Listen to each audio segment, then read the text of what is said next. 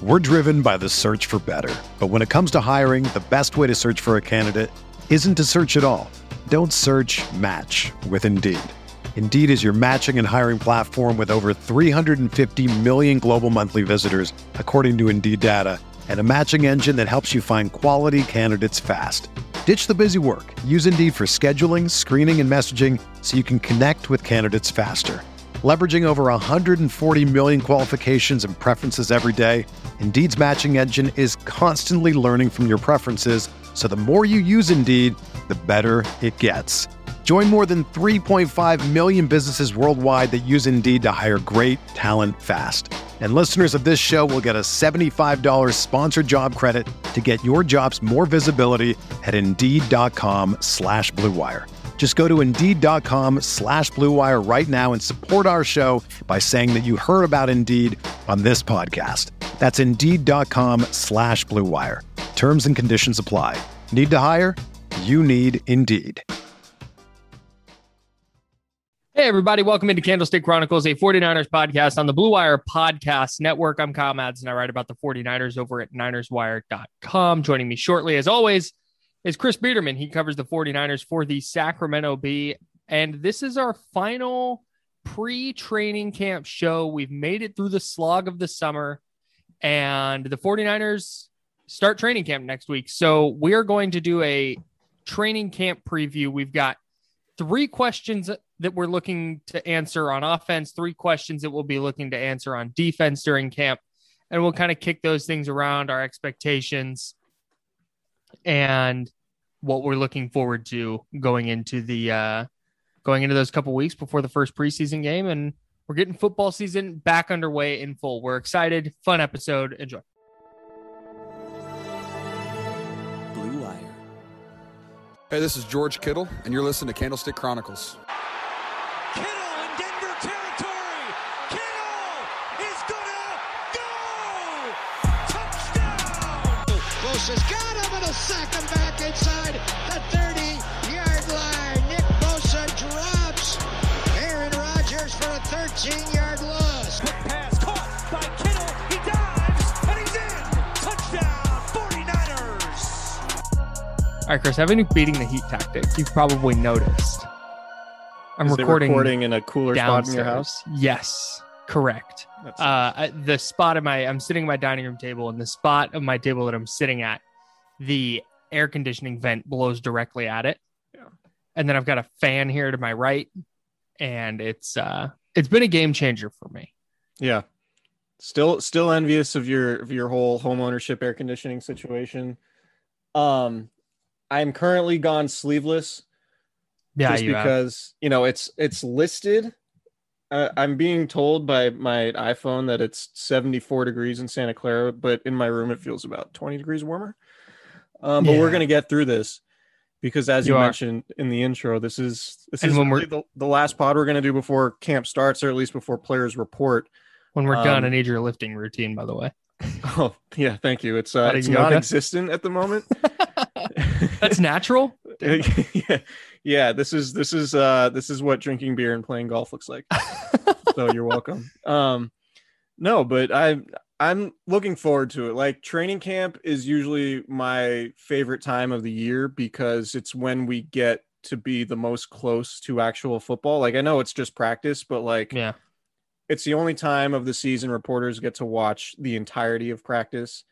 So I think it's a really good opportunity to learn a lot about the team, where current players stand, what strength and weaknesses the team might have. So I'm looking to get into that, but we have some structure to discuss.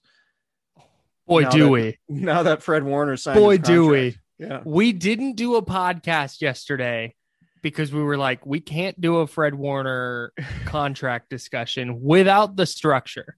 Yeah. So the structure dropped. Fred Warner, of course, signs a 5-year deal, $95 million, $40.5 million guaranteed. And Chris, I will bequeath the honors unto you of what the structure of this contract was.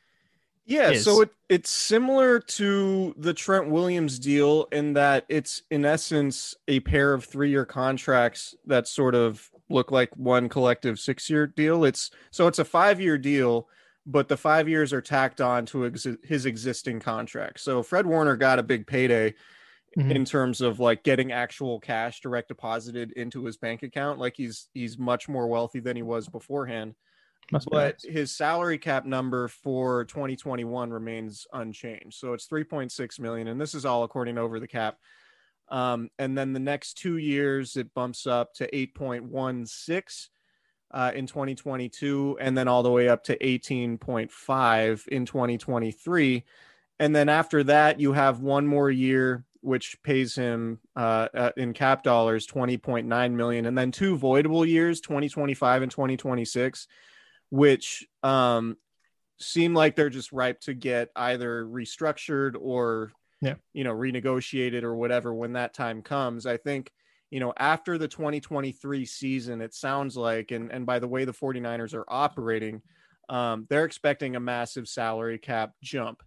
After it went down last year because of the pandemic and this year because of the pandemic, the new TV contracts are going to be in place by then. So it's similar to Trent Williams' contract in that second 3 years on the deal should offer the 49ers some significant flexibility. There's no guarantees from 2023 onward, which sort of ensures a lot of that flexibility. And, he got a $25 million prorated bonus, $3.6 million in another buyout bonus, which is just sort of, it's probably a little more complicated than we're diving into on this podcast. But I think ultimately the takeaways from the structure are that it's more or less 2-3 year deals, similar to Trent Williams' contract. And it does offer the 49ers some flexibility later on. And in terms of cap dollars, it's really backloaded. So the biggest cap hit as of now is 2025, when it's 26.85 million. Jesus. And that's the first voidable year on that contract. I am willing to bet that he's not going to play on a $27 million cap hit that season. I think it's just sort of there because that's where that other bonus money went to. Right. So anyway, the point being, Fred Warner is the highest paid linebacker in the league. Darius Leonard is probably going to get a very similar contract with the Colts sometime very soon. None of this is really all that surprising. I kind of thought he would get the same contract George Kittle got last year with $17 million a year, but Fred Warner gets a little bit more. And maybe that's because Warner has been extremely durable, having not missed a game in his 3 seasons. And we mentioned it on the pod with Mayoko, like we expected this deal to get done before training camp, but I think it got done probably a week earlier than just about all of us expected, because the first training camp practice is still probably a week away. They're going to report next Tuesday. We're recording this Thursday afternoon. And then, there's usually a day or 2 or 3 between report day and the first practice. We're still waiting to hear from that schedule to get that schedule from the 49ers. So, in all, I would say it's a good contract for Fred Warner. It's a good contract for the 49ers in the terms of it offering flexibility. And now there's no drama when it comes to Fred Warner's financial situation and him holding out or anything like that. That's all been avoided. So it's a good precedent to set. I think the big thing when it comes to big contracts is you want to set an example for other players to follow, right? Like if you want to pay the right guys, and Fred Warner is absolutely the right guy. I think DeForest Buckner would have been the right guy to give the same contract to. But, you do wonder if like maybe the 49ers approach this a little bit differently than that situation, because they don't love how the Buckner thing has gone so far. Maybe that's just conjecture on my part. But in all, it's a very positive development for Warner and the 49ers. And now they can move forward and not have to worry about paying him. And now next up is Nick Bosa, who's eligible for a second contract after this upcoming season. So he's going to be the guy to keep an eye on when it comes to the big financial situation going forward. And this is one of the advantages too of having a quarterback on a rookie deal. Absolutely. If Jimmy Garoppolo was balling out and they had to extend him in the next year or two, that becomes a much larger problem than having Trey Lance on a rookie deal for the next, 4 seasons and at least 3 seasons of that rookie deal. So, I don't have a ton to add. You did a nice job breaking that down. I do think though, there's an element of, obviously wanting to get it done before camp, but not wanting to, I don't know if it's an optics thing, but after the trading DeForest Buckner and then just kind of how that whole thing has gone down, I don't think you wanted to wait super long to try and get the Warner deal done. Even if he holds out a day of camp, like that's going to be the story. Right. If Fred Warner's not on the field, it's like, why aren't they getting this done? Why are they not? They didn't pay DeForest Buckner. Now they're not getting it done with Warner. What's going on? So I think just avoiding that whole storyline is a good move by then, because it certainly would have been. I mean, we're going to talk about it. The Trey Lance, Jimmy Garoppolo thing is going to be storylines 1 through 5 going in. Yeah. But Warner jumps to the top of the list if he's not suiting up on day one. So, and he spoke to he'll do that now. Yeah, he spoke to the media on Zoom today, and I think this is probably the final point we should make on here. But like, he basically said, he expects this training camp to be really tough, and he wants his teammates to be willing to go through hell to get the team ready to where it needs to be in order to contend.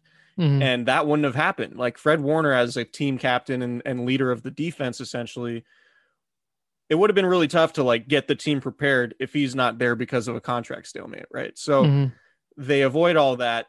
And it speaks to just sort of the healthy dynamic I think the 49ers tend to have just when it comes to like player front office dynamics. I think the 49ers are in a pretty healthy place when it comes to that. So it's good. You lock up, you want, arguably one of your 3 or 4 most important players. And the guy's basically an extension of the coaching staff on the field. And that's the type of guy that you want to pay. All right. So let's jump into what we're going to talk about. We talked a little bit about training camp. We're going to go 3 burning questions. We need a sounder. Flame emojis. Yeah, big time. We're going to go 3 burning questions on each side of the ball. Yeah. And let's start on offense. It's the one I just brought up. It's Trey Lance.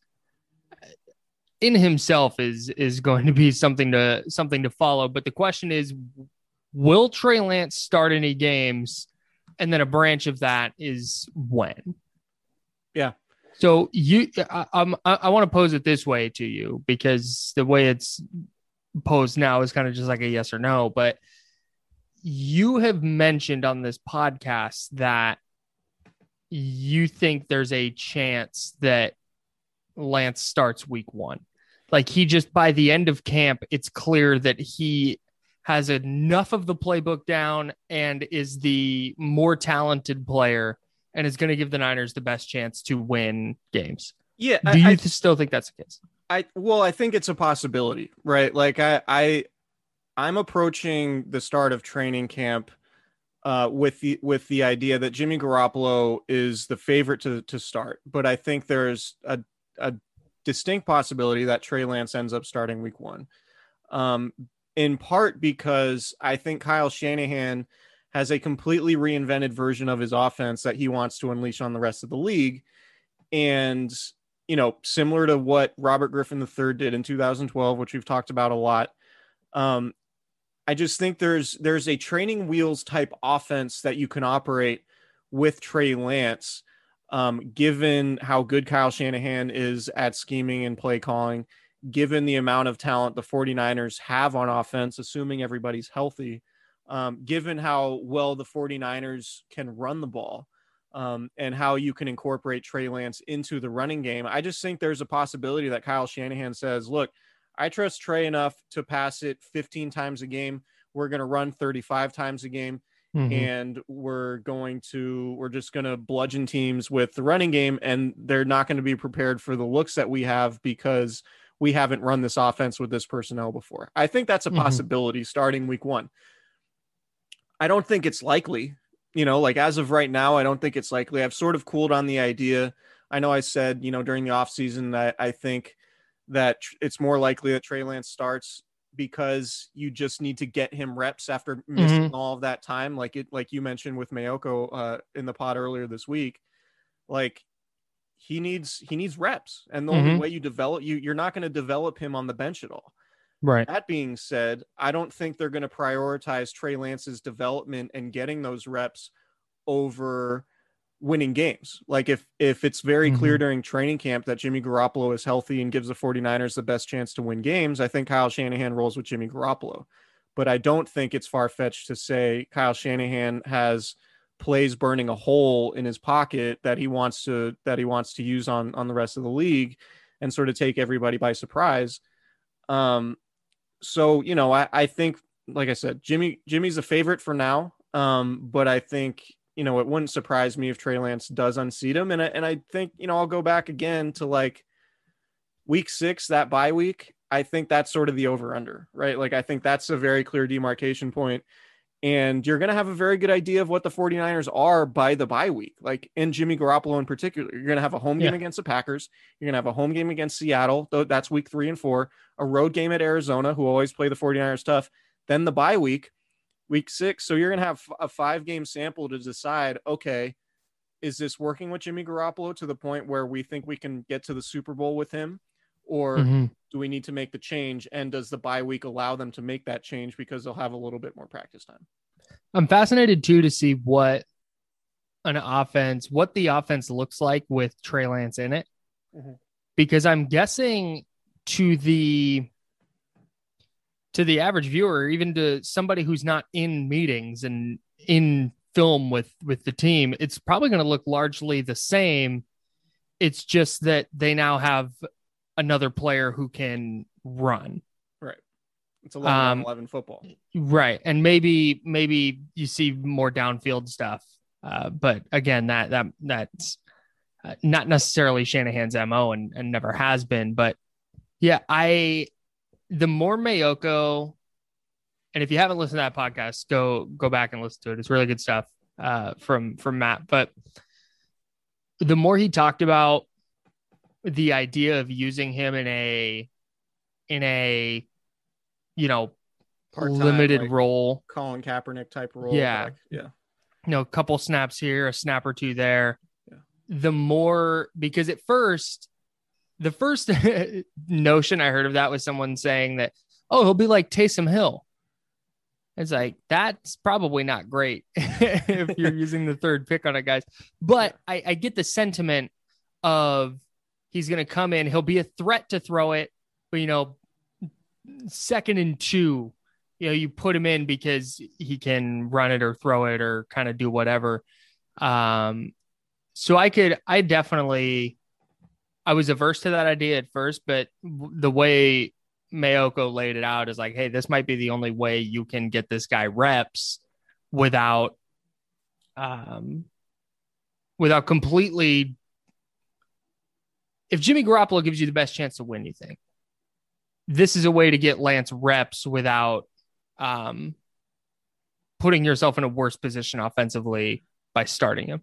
Yeah. And I agree with Mayoko's point in the sense that like Trey Lance could be a viable weapon for the offense. Yeah. Even if he's not starting. Yeah. You know, like 2nd and goal from the 3, you know, you bring in Trey Lance and now the defense has to account for his legs. Trey Lance, you know, if you watched him play in college, like he's a real battering ram when he's running the ball, albeit against, you know, lesser competition.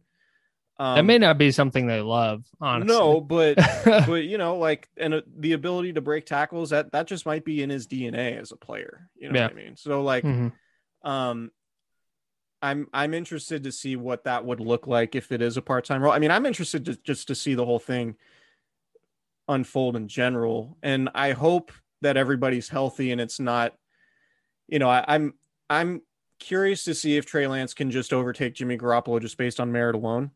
Yeah. I'm curious to see how Jimmy Garoppolo responds, because the part of me does believe that Jimmy Garoppolo has another level to his game that he could get to. Yeah, and that sure. His injury issues have prevented him from reaching that level. I'm curious about that because, you know, we can go back to Matt Ryan between 2015 and 2016, right? Like there's, you know, Matt Ryan's a better quarterback than Jimmy Garoppolo, at least peak Matt Ryan is, but he took a significant leap once he got more comfortable in the offense. Yeah. And Jimmy Garoppolo's been around for a while, but the number of games he's played is still pretty limited. So you do wonder, okay, if Jimmy Garoppolo is healthy, if he plays an entire season, and he's played, you know, in 2017, his best football came in November and December. In 2019, his best football came in November and December. The years he was hurt, he wasn't able to play in the last 2 months of the season, really. And so you do wonder, like, another year of Jimmy Garoppolo playing during that portion of the season. Like, what does that look like? Right.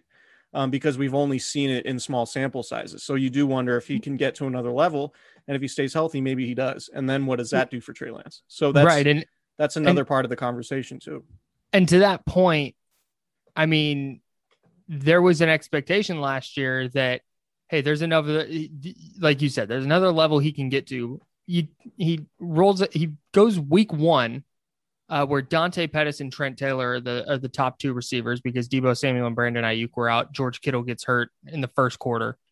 And that's, I mean, the final third down play fourth down play through to Trent Taylor. Like that's rough. He gets hurt early in week 2. And then I think by the time he came back, his ankle was not good enough to be a super effective quarterback. So this notion that, like, okay, well, he just stinks. That's what it is. I don't think that's necessarily the case. Maybe he doesn't get to, because I was on this tip that, like, hey, maybe he gets to 4,500 yards and 35 touchdowns. Like, maybe he gets into that range. All right, so he doesn't get there necessarily, but I do think there's a step he can go above 2019. And if he does that, they're going to be really good. But what'll be interesting is, like you said, if they get into week, let's say 9, they'll have played 8 games through week 9. And let's say they're 4-4 and Garoppolo's looked like he's gone laterally at best. I think that's where you start really getting into, all right, halfway through the season, 500 mark. There's a real chance that, you know, with better quarterback play, the 49ers can be a playoff team. That's when I think you start to get to the point that they think about starting Lance. Yeah. But if Garoppolo's good, I don't think they're going to start him just to do it. Right. And you have to keep the trade deadline in mind, right? The trade deadline is generally, I don't know when it is off the top of my head now, but it's usually right after week 8. So right after Halloween, there's that game at Chicago, October 31st on Halloween. You wonder, like, all right, if at some point, maybe during the bye week, maybe earlier, Trey Lance unseats Jimmy Garoppolo, do the 49ers look to unload Garoppolo to a team that might, you know, be dealing with a quarterback injury or whatever? Like, that's just another variable you have to keep in mind, because there is a lot of money involved that could potentially go to Nick Bosa, in theory, right? So, like, the earlier you pay Nick Bosa, the cheaper he's probably going to be. Yeah. Just, you know, that's just sort of a rule. Like, the earlier you pay somebody, the cheaper they're going to be in the NFL. So, like, you know, maybe the 49ers decide to get rid of Jimmy Garoppolo sooner so they can roll over that space and use that on a contract like for Nick Bosa. And then, you know, we know the 49ers ownership is committed to paying Garoppolo at least through 2021. I would be shocked, like fall out of my chair shocked, if Jimmy Garoppolo is still with the 49ers on his current contract in 2022. The only way that happens, we've talked about it, is if they like win the Super Bowl and he's the MVP of the league. Yeah. Like if they win the Super Bowl because of Jimmy Garoppolo, not sort of in spite of Jimmy Garoppolo, I absolutely think that's the case. The one other thing with this, and then we can move on, is we're talking about this in the sense of, hey, the 49ers are going to have full autonomy of when Trey Lance starts. Jimmy Garoppolo's health is still a question mark. Absolutely. And his availability is going to matter. Absolutely. And I can't imagine that they're going to Jordan Love Trey Lance and make him the QB3 and Nate Sudfeld is the guy should Garoppolo go down. So they may have a plan of saying, hey, he's not going to start at all this year. We're going to put him in here and there. But if Garoppolo has a high ankle sprain in week 2 again, he's going to get thrown to the fire. It would be a massive, massive failure if Trey Lance does not open the season as the backup colossal quarterback. Yes. It suited up in pads. Yes. Right. It would. Yes. And that's more than likely going to happen based on what we know about Trey Lance. I think he's going to, at worst, be the backup. Right. And I think too, if that's the other, we framed this question around when does he start and how many starts does he get? But at what point in camp do you watch him and go, okay, that he's ready to play if Garoppolo is unavailable in week 2? Right. Because I don't anticipate that happening early, but by the first preseason game, is it like, all right, this guy can play. Right. Let's move on to do you want to go offense, defense, and alternate, or you want to go all three? I mean, we're producing on the fly. Let's do 3 on offense, take a break, and then 3 on defense. All right. I love that. Okay. The second question we have down here is who leads the team in rushing? And this might be something that we don't know until just kind of the dust settles on the season because they have so many viable players at that position. Yeah. I mean, they've had 4 different leaders in rushing since Kyle Shanahan took over, right? Yeah. But not Carlos Hyde in 2017, Matt Breida in 2018, Raheem Mostert in 2019, and last year was Jeff Wilson Jr. Yeah. But so not is it going to be somebody new, or is it going to be Raheem Mostert, basically? All right, let's put it this way. If you're betting, let's say even odds, it's Mostert or Trey Sermon. And then let's put plus 500 on other. Who are you betting on? You're probably getting the best odds, I would say, with Sermon. Like, okay. I think if you're betting, I think it's Sermon. I think Mostert's probably the favorite. But I do wonder, just given the knee issues Raheem Mostert's had, he missed part of OTAs with a knee issue. He's had knee issues in the past. He had I believe it was high ankle sprain last year. Broke his forearm in 2018. Yeah. So I think it's clear that in drafting Trey Sermon, the 49ers view Raheem Mostert as somebody who you probably want to get like 10 to 13 carries a game, not like 15 to 20. And so I think getting a physical sort of more between the tackles guy like Trey Sermon indicates, all right, this is probably going to be a backfield by committee. Mm-hmm. And depending on who the hot hand is, that's who's going to get the touches on a week-to-week basis. And so I think Trey Sermon definitely has a chance to lead the 49ers in rushing. But clearly Raheem Mostert is the team's biggest big play threat. Like he can score from anywhere on the field. And we know, Kyle Shanahan talks about it with the running game. Like he views some running plays as like a deep shot downfield, right? Like he'll run an outside zone play thinking this is going to be an 80-yard touchdown. Like that's how he looks at some of those plays. So, and that's why some of those long plays happen for Raheem Mostert. But all things being equal, I think the best way to approach it from the running back's perspective is to say, this is probably going to be a 50-50 split, and we'll just ride the hot hand depending on matchups and whatever's happening. But I think if you were to bet, I think Trey Sermon would be a good bet. I think so let's say it's 30 carries a game. You go 12 each for Sermon and Mostert, and then 5 or 6 for somebody else. Elijah Mitchell or Wayne Gallman or the quarterback if it's Trey Lance is playing. Yeah. But to that point, if they split carries evenly, let's say they each have 180 carries, I would bet on Mostert to have more yards. Yeah. If that makes sense. And I think that's probably, and ultimately, like who leads the team in rushing matters less than can they get 15 games out of Raheem Mostert? Can Trey Sermon stay healthy for 17 games? Because last year they had 6 different running backs notch carries for them, including Austin Walter. I was going to say Walker, but I knew that was wrong. And Austin JaMychal Walter, Hasty got some JaMychal Hasty. Yeah. It just, having a consistent backfield by committee where you're splitting carries because everybody's healthy and everybody does something a little different and gives the defense a little bit different look and you're keeping guys fresh. That's so much different than, all right, well, Trey Sermon's got to get all the carries today because JaMychal Hasty's the only other healthy back. Yeah. That can't fly. So the reason why finish your thought. I was just going to say, it's just a matter for me of, can they stay healthy? And is Trey Sermon going to be effective? You trade 2 4th-round picks to get into the 3rd round to get a guy. He has to be good right away. Yeah, and the reason why I think this is an important question is because I think the Niners are going to be one of the top 5 rushing teams in the league, just in terms of volume, right? Like I think whether it's Trey Lance or Jimmy Garoppolo, it's going to look a lot like 2019 in the sense that they're going to be, 2019, they were only behind the Ravens in frequency of running plays, right? And that was without a running quarterback. So if you insert a running quarterback in Trey Lance, do they go full Lamar Jackson mode? And is that sort of what the offense looks like? Is it a form of that? which means, you know, the running back position is going to be really important, despite the fact that running backs don't matter. You did it.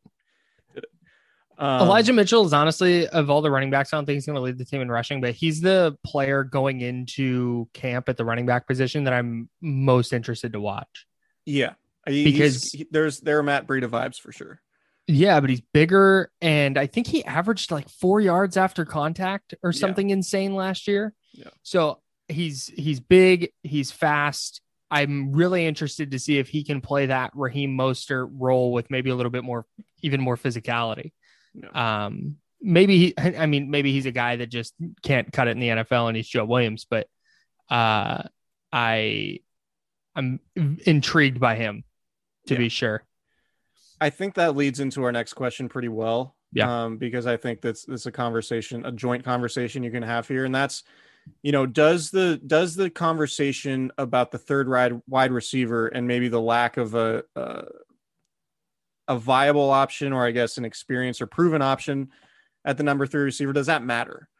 Right. Like, and does it matter because, you know, like you're going to be utilizing a lot of 3 receiver sets and you need that player to be productive now that Kendrick Bourne's with the Patriots? Or are the 49ers just going to be a team that utilizes a ton of 2 receiver sets, plays with 2 tight ends a lot, utilizes Kyle Juszczyk a lot, the fullback, and then are they just running the ball and the third receiver doesn't really matter? Yeah. Right. So I think it's fascinating because I don't know which way it's going to go. And I think I sort of think, given that, you know, I think it was the first time the 49ers had not drafted a receiver since 2002, just organizationally, which is crazy. But just the fact they didn't really make adding a third receiver a priority, and they're just running it back with guys like Travis Benjamin and Jalen Hurd and Richie James and Juwan Jennings and Mohamed Sanu and Trent Sherfield.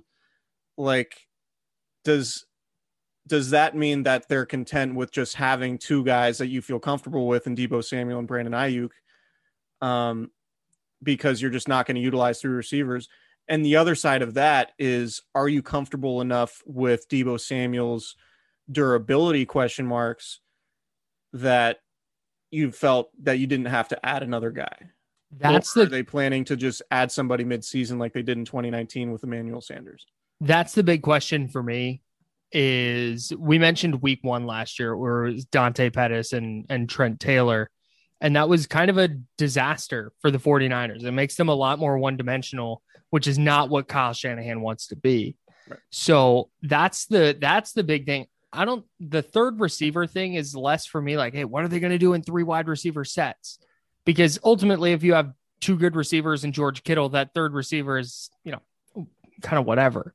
Right. But if Deebo Samuel or Brandon Ayuk are unavailable and the 49ers go into a game where the defense just doesn't have to worry about the second receiver, it becomes a lot harder to move the football. So that can be a difference between winning and losing a game. Yeah, absolutely. And I think that's the conversation for me about the third receiver. It's like, what does the depth look like? Because you're right. I at first was viewing it through the prism of like, what do they do in 3 receiver sets? But I think you hit the nail on the head. I don't think they're going to run a ton of them, but that depth is going to be really important. So having a player who separates himself as like, oh, okay, that's an NFL receiver, is going to be a bigger deal than like, hey, can that guy catch 75 passes? Yeah.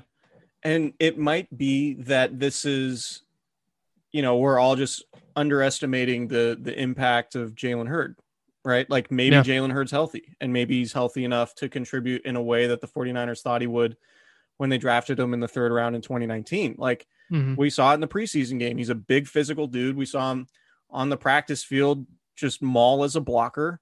Yep. Kyle Shanahan's mentioned that, you know, maybe this is a guy who could play tight end. I tend to think, given his injuries now, that idea is maybe out the window. Yeah. Because adding weight and playing with more physicality probably isn't something he should be doing at this point. Yeah, probably not. But if Jalen Hurd is healthy, then that goes a long way to answering this question, right? Because with Jalen Hurd, he's sort of that positionless guy who played running back at times in college, or at least he did before when he was at Tennessee before transferring to Baylor. Like maybe you get him carries somehow. You feel pretty good about him as a blocker.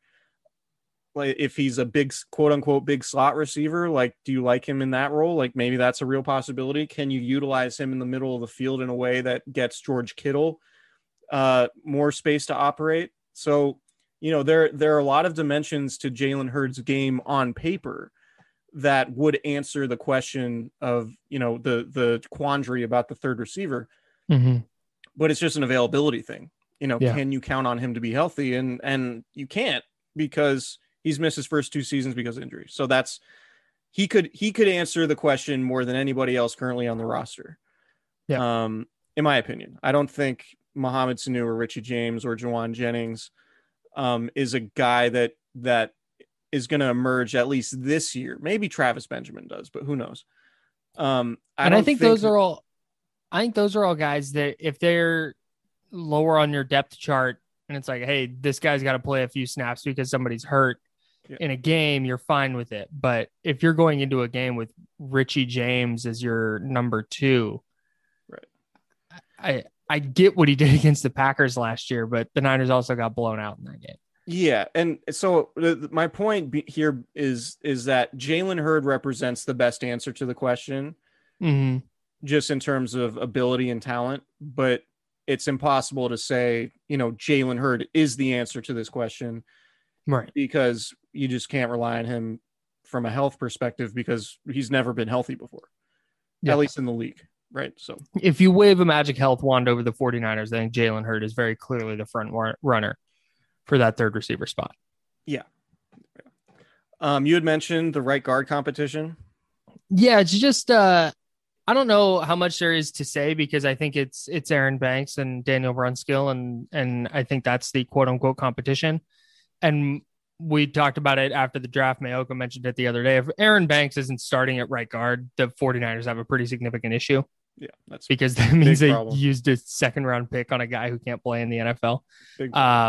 That's just something I'm one of those things I'm going to follow. Like when, X player is running with the first team, how early is he running with the first team? And then how's he doing in that transition? So yeah, it might. I just wanted to mention that as we talked about the offense. Yeah. I think with Banks, it might be something where Brunskill starts out camp as the starter at right guard, maybe starts the first preseason game at right guard. Banks gets a bunch of reps in the preseason.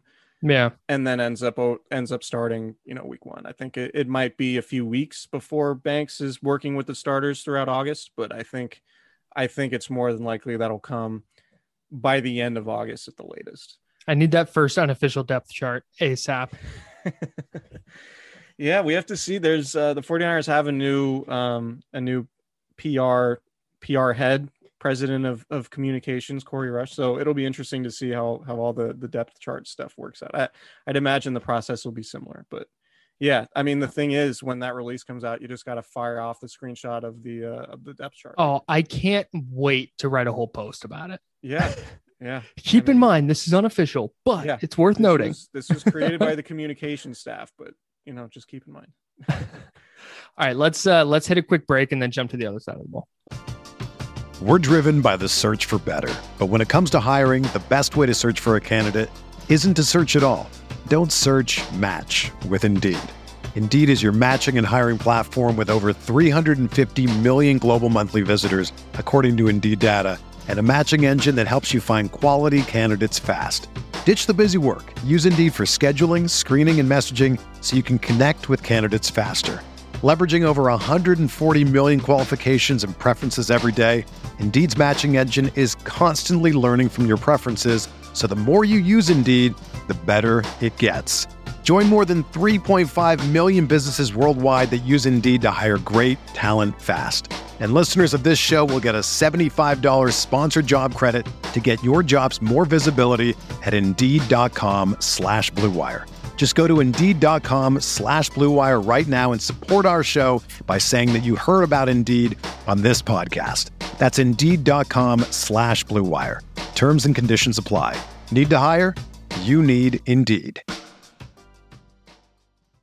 Everyone is talking about magnesium. It's all you hear about. But why? What do we know about magnesium? Well, magnesium is the number one mineral that 75% of Americans are deficient in. If you are a woman over 35, magnesium will help you rediscover balance, energy, and vitality. Magnesium supports more than 300 enzymatic reactions in your body, including those involved in hormonal balance. From functional medicine doctors to mental well-being and female hormone experts, we all know that magnesium is the one mineral to improve all aspects of well-being and health. But which one? Magnesium Breakthrough from Bioptimizers, the trusted choice recommended by leading experts with 7 best-absorbed forms of magnesium to ensure your body receives the support it needs for overall well-being. Go to bioptimizers.com/balance today and use code BALANCE10 for 10% off. Support your journey to wellness at bioptimizers.com/balance. Magnesium Breakthrough from Bioptimizers, your foundation to optimal health and vitality. This is the story of the one. As head of maintenance at a concert hall, he knows the show must always go on. That's why he works behind the scenes, ensuring every light is working, the HVAC is humming, and his facility shines. With Grainger's supplies and solutions for every challenge he faces, plus 24/7 customer support, his venue never misses a beat. Call quickgrainger.com or just stop by. Grainger, for the ones who get it done. I was like on a podcast when the host says, and we're back. Like, yeah, we know. All right, we're back. Let's talk about the defense. The big question for the defense starts actually on the coaching staff. Robert Saleh out. He's now the head coach of the Jets, if you've been living under a rock. DeMeco Ryans in his 5th year as an NFL coach. He was playing in 2015, started with the 49ers in 2017, and now he is their defensive coordinator. I want to tell you, based on what I have heard him say on Zoom calls, a Zoom call, I guess, I think the defense is going to look not discernibly different from the way it looked under Saleh. But I think he talks about like being fast and downhill and aggressive, and it's going to all start up front. I think we see more blitzing than we saw under Saleh, at least when they're healthy. Like, we saw a lot of blitzing last year, but it was out of necessity to try and get any pressure on the quarterback. But I think we see a more aggressive blitzing style. And Fred Warner alluded to that idea a little bit today in his Zoom call, saying that, you know, a real emphasis for him this offseason is to be a better blitzer and offer more as a pass rusher. So yeah, I'm expecting the 49ers to be more attacking when it comes to blitzing and maybe more creative in ways they weren't necessarily with Robert Saleh, who was sort of, you know, a descendant from the Pete Carroll coaching tree, where it's like, have a bunch of really good players, play a relatively simplified scheme, and just let your really good players be really good players. And if you can bother the quarterback enough, then that's going to be enough to be good. Like that's going to be enough to have an elite defense. And so, you know, I think the talent level defensively is a little bit different now than it was in 2019. For a multitude of reasons. Your secondary faces more question marks, which we'll talk about. You don't know necessarily what you're getting from Dee Ford. If anything, you don't know what you're going to get from Samson Ebukam. We can talk about that in a second. But in terms of DeMeco Ryans, everybody you talk to with him believes that he's going to be a head coach at some point. Right. And he seems like just an A+ individual, like a human that everybody likes. But that doesn't necessarily mean that he's got the X's and O's chops to get there, right? Like he can be beloved and highly thought of and super motivational guy, but he's never called an NFL defense, in this capacity. Yeah. So we just don't know. And maybe he's phenomenal from an X's and O's perspective. We just don't know that yet. Kyle Shanahan seems very confident that DeMeco Ryans will be good in that area. So, Kyle Shanahan being as good as he is from an X's and O's perspective, I would imagine that, that sort of that holds a lot of weight for me, I guess. Yeah. But it's just a question because he's never done it before. And so what's it going to look like? How good is DeMeco Ryans going to be replacing Robert Saleh? And is he going to take lumps? Like Robert Saleh took some lumps in 2018. Everybody's calling for Robert Saleh to get fired. at certain points in the season. And then he's hailed as the best defensive coordinator in the league a year later. Right. Does DeMeco Ryans go through a similar roller coaster type path? And does that mean that the 49ers defense struggles at all in 2021? And do they struggle to the point where it costs them a playoff game or whatever? Like Man. it's going to be interesting. I'm high on DeMeco Ryans just in terms of what he could be, but again, we still have to see it with him. And so that's always a question facing a first-time coordinator. He does have some talent, but it's just going to be a different looking defense. And to your point, I think they're going to blitz a lot more. And I think they'll be a little bit more creative, but that also comes with more risk and leaving more open parts of the field where you could potentially be exposed if you are blitzing. So that'll be fascinating to see how all that works. Yeah. And I think too, it's going to rely a lot on some of the things you just talked about. And I think it dovetails nicely into our second question is we talked about question marks on offense, particularly at the third wide receiver spot, but on the defensive side, they're going to lean on a lot of players who, are unproven. Yeah. Like guys, I'm not betting on being Pro Bowl caliber, like pay that guy type of players. Right. You have written down here, Javon Kinlaw going into year 2, year 1. In fact, let's just kind of roll through the players you have written down, starting with. Kinlaw. Kinlaw. So the second question is, can the unproven guys step up enough? Right.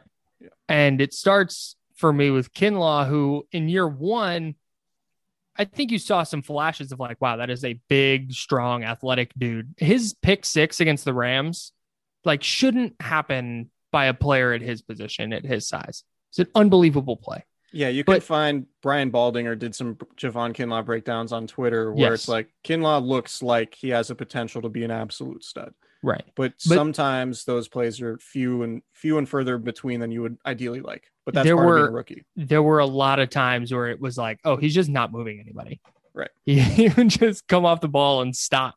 So can he be? I don't think he's going to be as good as DeForest Buckner, because that's just a crazy high bar to put on a player. Yeah. But can he be effective enough? And I actually think he can. I think there's a chance that this year we watch Javon Kinlaw and it's like, oh, wow, he got significantly better and he's impacting games way more often than he did in year 1. Right. And on that defensive line, if he can make 1 or 2 plays a game where it's like, oh, damn, like he blows a play up in the backfield or, collapses a pocket or something like that. Yeah. Like, can he be, to me, like what separates DeForest Buckner from a lot of other defensive tackles is just the durability stuff.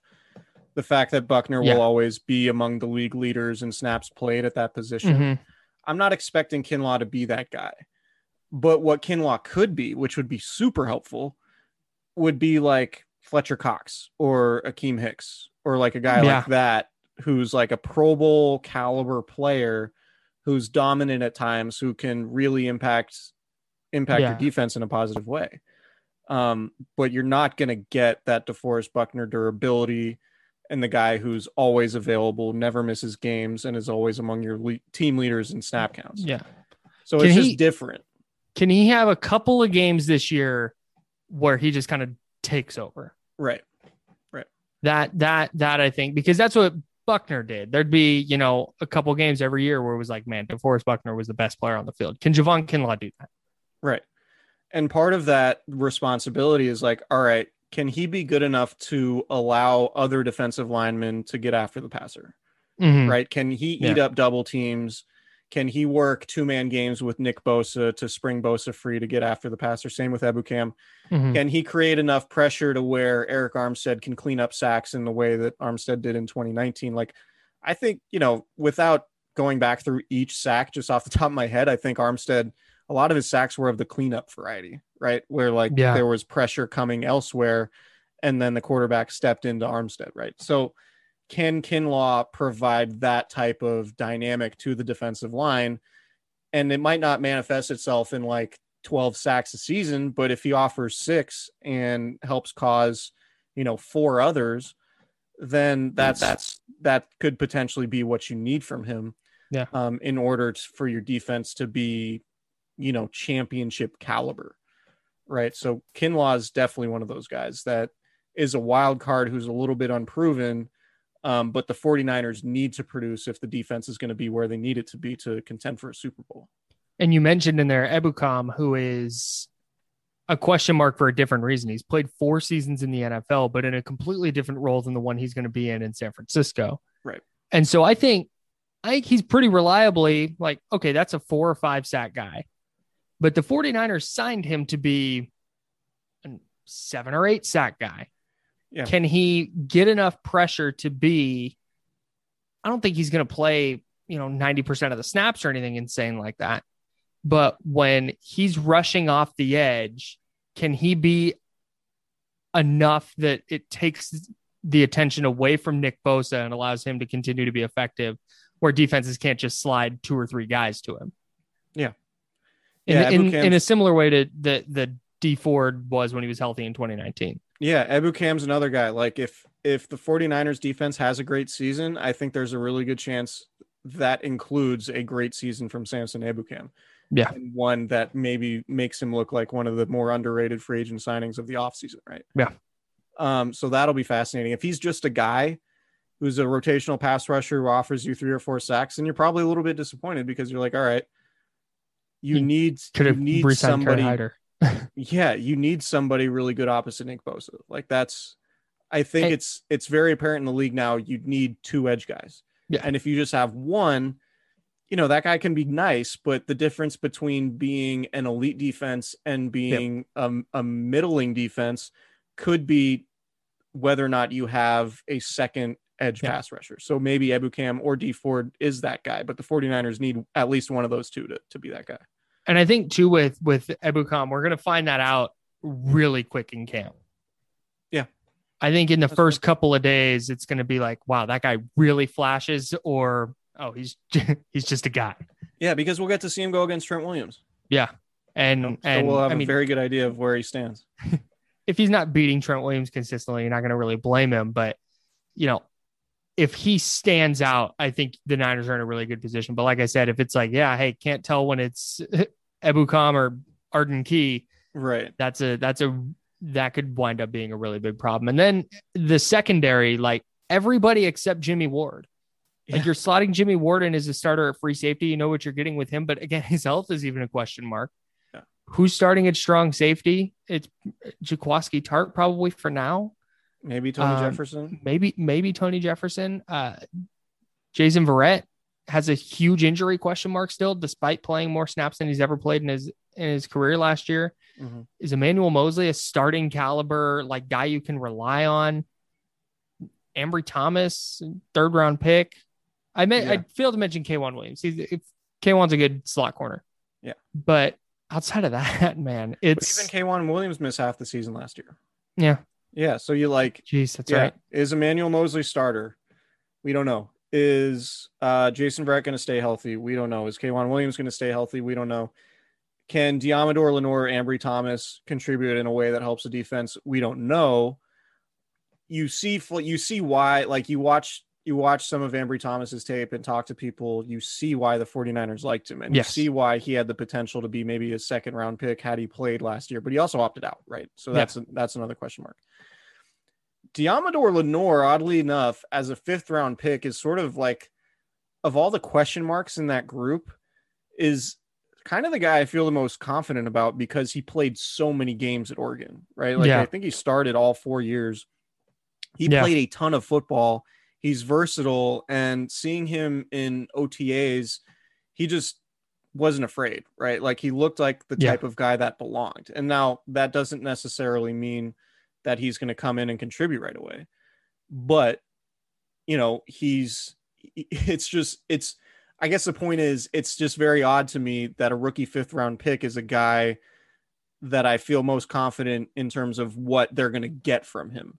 Yeah. Which is just speaks to sort of all the question marks in the secondary, if that makes sense. Yeah, no, it does, because that's a rookie 5th-round pick that you're looking at and going like, yeah, if he has to play, that's probably fine. Yeah.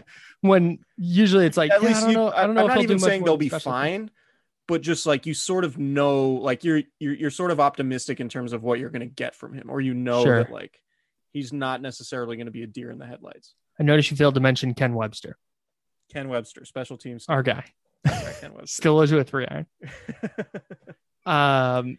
No, I there's a potential that we're sitting here in week, and we did this in 2019. Remember in 2019, it was like, man, I don't know. Yeah, Richard Sherman, he's getting old and he's hurt, and Tart and Ward can't stay healthy, and who starts it? We had the same questions, and they wound up being really good. So there's a potential that we're sitting here in week 16 going, wow, what a secondary. These guys are amazing. Yeah. But there's also the chance too that we're sitting here in week 9 going, all right, well, Jason Verrett's unavailable. Emmanuel Mosley has been pretty Ambry Thomas looks like he needs, some time to develop, and San Francisco is dealing with some significant issues in the back end. And there are a lot. You remember in 2019, they missed Richard Sherman for 1 game during the regular season. And that was a game that Julio Jones went off, and the Falcons won that game. They came and stole it because Julio had a big game, in large part because Richard Sherman wasn't there. There are a lot of good receivers in the NFC West right now, and like, I would imagine Emmanuel Mosley is going to get targeted a bunch when they play the Cardinals and the Seahawks and the Rams.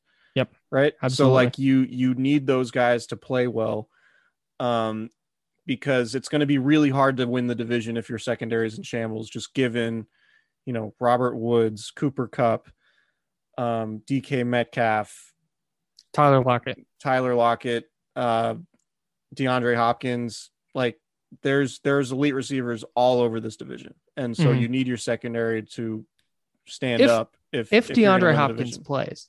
If he plays, he says he's got 9 years left. So I think that's a strong indication that he's going to play. All right, let's talk about Nick Bosa. Let's wrap this up. Yeah. Coming off a knee injury, all online videos point to him being fully healthy, ready to go. It sounds like the Niners are optimistic he'll get a full training camp in. I doubt he plays a lot in the preseason.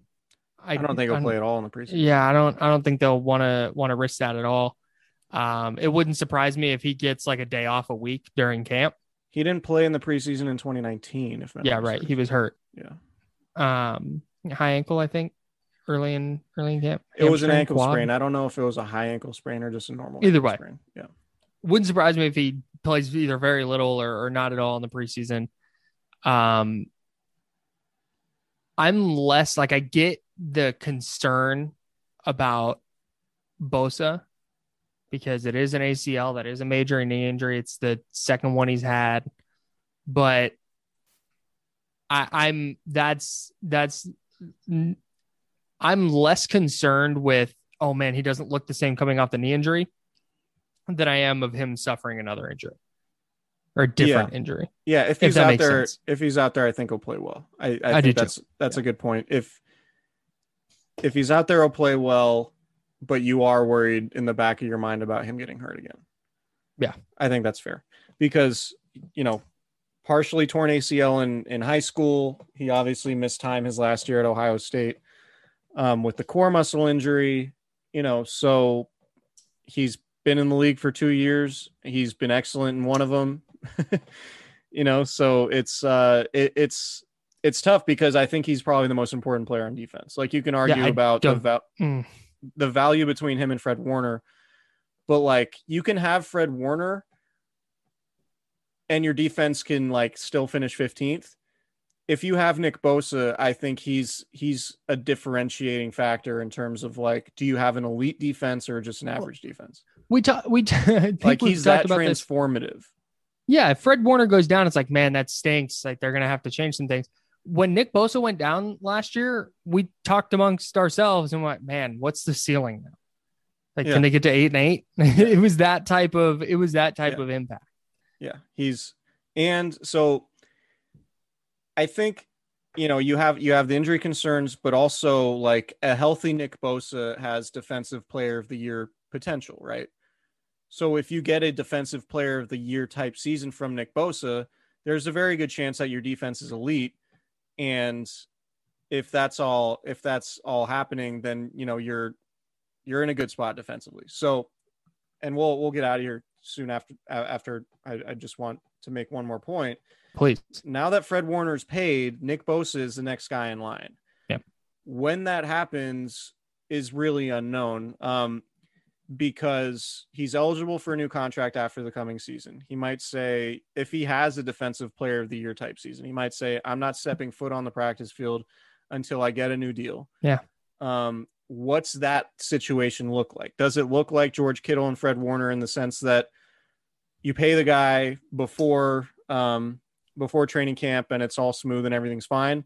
Or do the 49ers say, hey man, you're a first round pick. We have you under contract for your 4th season and we have you for your 5th year option. Like we're going to hold our ground here when it comes to this negotiation, because, you know, what if Jimmy Garoppolo plays well? Then you probably can't afford to give Nick Bosa $25 million a year if you decide to keep Jimmy Garoppolo, which I think is unlikely, but it's still, you know, not something we can rule out entirely. So anyway, we'll talk about this a lot because there's plenty of time for it to unfold. But now that Fred Warner's got his contract, Nick Bosa is the next guy to keep an eye on. Yep. And so this season for him could go a long way toward defining his financial future in terms of when he gets paid, right? If he has a great season, it wouldn't surprise me at all if he holds out or tries or tells the 49ers, like, I want a new contract. That wouldn't surprise me at all, particularly given his health stuff. If he has a middling season, then you're like, man, you know, if he gets hurt again, like do the 49ers need to make a significant investment in that position with somebody else? And does that mean that you're kicking the can down the road in terms of Nick Bosa getting paid? So there's all these different different ways this thing could turn out, but it's very clear that this is Nick Bosa's most important season from that perspective. And so it's just a big season for him, both in terms of how valuable he is for the 49ers defense and what his financial future is going to look like. My take is that as long as he's healthy, he's not going to have a middling season. Yeah. He's either going to be elite or unavailable. I think he's I agree with that. So if he's playing even 15 or 16 games, I think you're looking at a guy with, you know, 10, 11, 12, 13 sacks and impacting games regularly. Yeah. And the Niners defense is, you know, even with D'Amico Ryans at the helm now, they're still built front to back. It all starts with the pass rush. And if Bosa is healthy and he's a defensive player of the year candidate, he's going to get paid. And if he is that type of player, your secondary is probably going to look a lot better. Yes. That's a key thing too. Yeah. When you're unsure about your secondary and how talented it is, if you have a pass rush, that can cover up a lot of problems you have in your secondary. So yeah, that's another reason Ebukam needs to be good. Yeah. And Javon Kinlaw and Eric Armstead. Boy. Should we get out of here? Do we have any more Cooperage stuff we want to plug? I'm still super excited if you're wondering. I'm amped. Chris has tweeted out a photo of the can. If you haven't seen it, at Chris Biederman, go there. The can. Kyle A. Madsen retweeted it. It's unbelievable. It's honestly like their can art is always amazing. Yeah. And I had no doubt that they were going to make something sick, but even I had a high expectation, and this is just like, are you kidding? I promise you, if you're at a tailgate outside of Levi's and you pull out that gold Candlestick Chronicles beer, it's like half gold. It's got a drawing of Candlestick on it that just looks sick. And then it's got football laces on the back of it. Like if you pull that out at the tailgate, you're going to be the envy of everybody. So my goal is to buy a bunch of it and just walk it around to different tailgates. Yeah. And the beer will be available next week. Yeah, potentially. I'm going up to Cooperage this weekend to hammer out details and check in on the beer and take pictures of the batch. And yeah, August 13th, be there. Cooperage Brewing Company. Oh yeah. Live panel. It's all for a good cause. I have a fundraiser up on my Instagram right now at Chris Biederman. We've surpassed it, and we surpassed the goal in way less than 24 hours. So that's super awesome. Shout out to everybody who contributed. Yeah. Anyway, I'll stop plugging it. Super excited about it though still. And yeah, we're going to have a great time. All right. Anything else? Next time we talk, the 49ers will have reported for camp. Yep. We'll have some sound and some guys talking, and hopefully we'll start getting some answers to these questions that we asked today. So thanks everybody for listening. Super excited to get back into the swing of the off season. Well, not the off season, but training camp and the preseason. Keep following along with us. Subscribe, rate, review if you haven't, and we will see you all on August 13th. But we'll see you on the podcast next week.